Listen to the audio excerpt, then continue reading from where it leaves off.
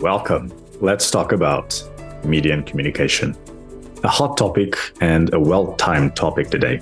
I invited Martina Novotná to discuss barriers to participation in online discussions, especially on social media platforms like Facebook.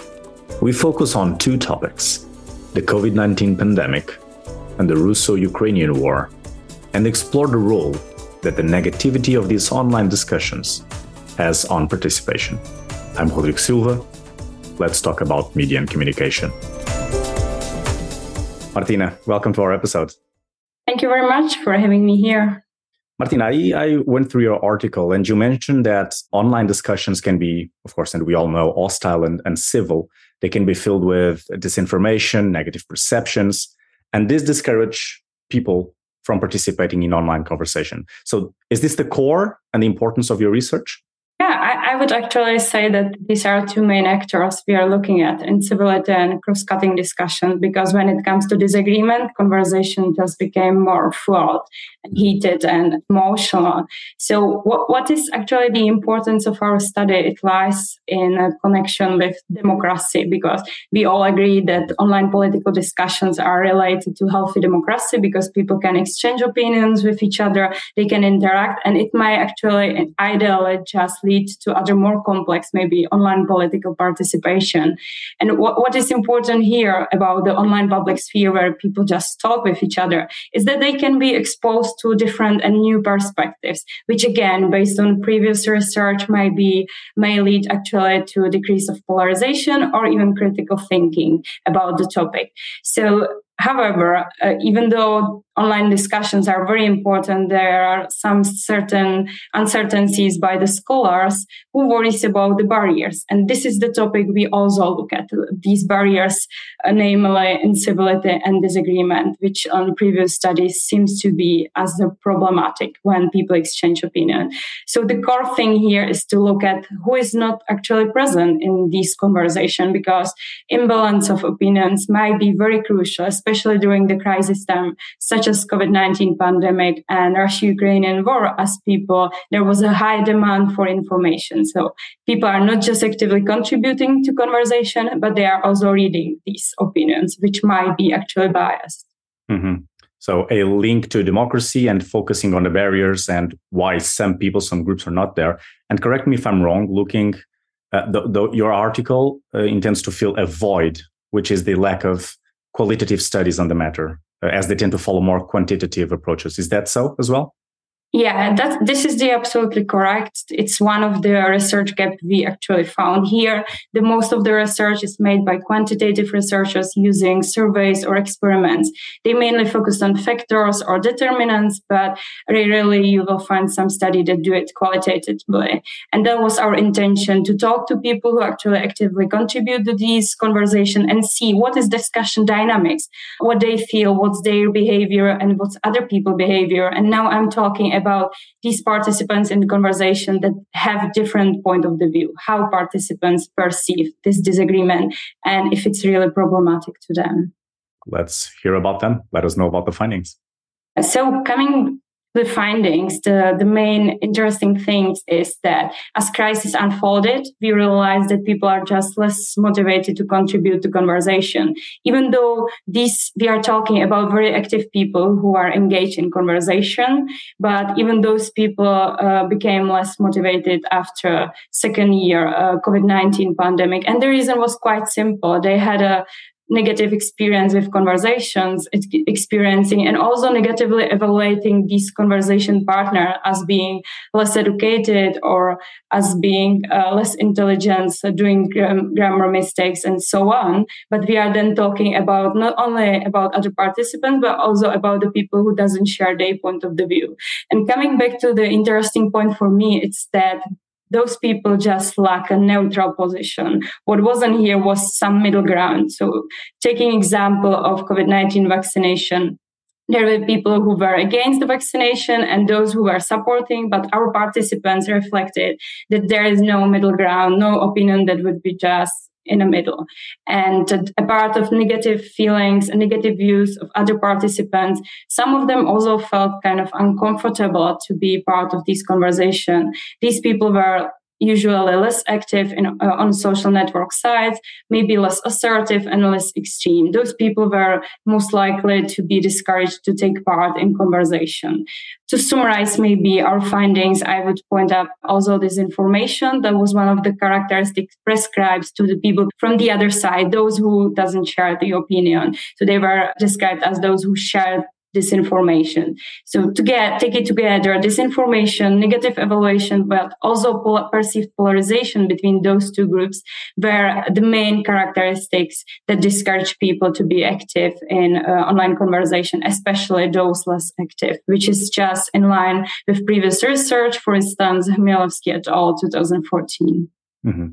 And I assume, as you said, the exclusion of these groups can have consequences on the quality of the public discourse, I think. So let's explore this. Let's explore the impacts of your findings can have on public policy or society, policy implications of this. I think coming back to the harmful impact of that we are missing some voices in conversation might be related to content moderation, which is also already happening on social network sites. But I would just push policymakers or social media owners to work more on how we should filter this problematic content out, because there are several types of uncivil attacks that are problematic, but some of them we can all agree. And also the participants kind of recognize the red line because it's a matter of personal characteristic, how they perceive the problematic uncivil attacks. But when it comes to xenophobic comments, racism, or comments against human rights, they all felt that this is beyond the red border. So together with content moderation, we should be sensible which content should be blocked and which not, because we are kind of balancing on border between free speech and censorship as well.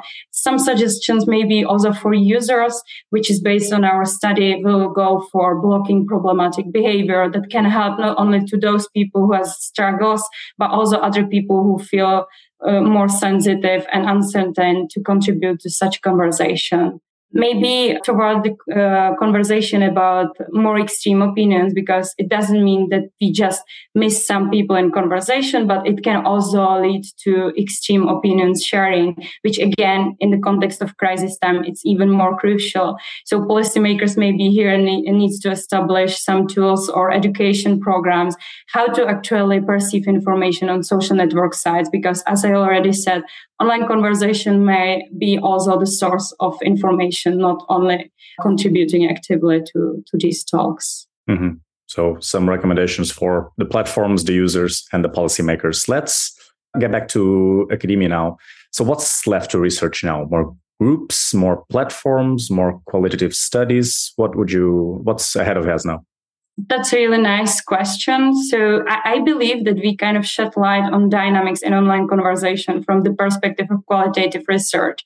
But to be transparent, this is case study from Central and Eastern European region. So we need probably more research that is done within this area and compare it with other contexts, because I can talk about the Czech Republic, where the Facebook, it's the most popular platform, and we did research on Facebook.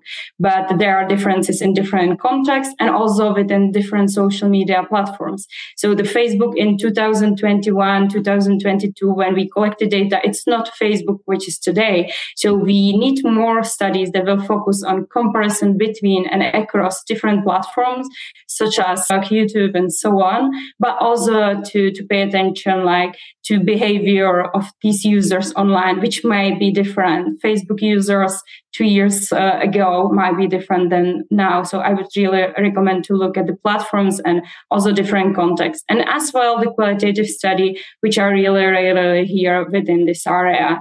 My last recommendation for further research would be connected to disinformation, because I found it really fascinating to see the connection between incivility and disinformation as people evaluated people with different opinions as more uncivil, as spreading disinformation. So definitely there needs to be done more on this topic. Mm-hmm. Still a lot to research there. Can you provide some additional resources about the topic discussed today?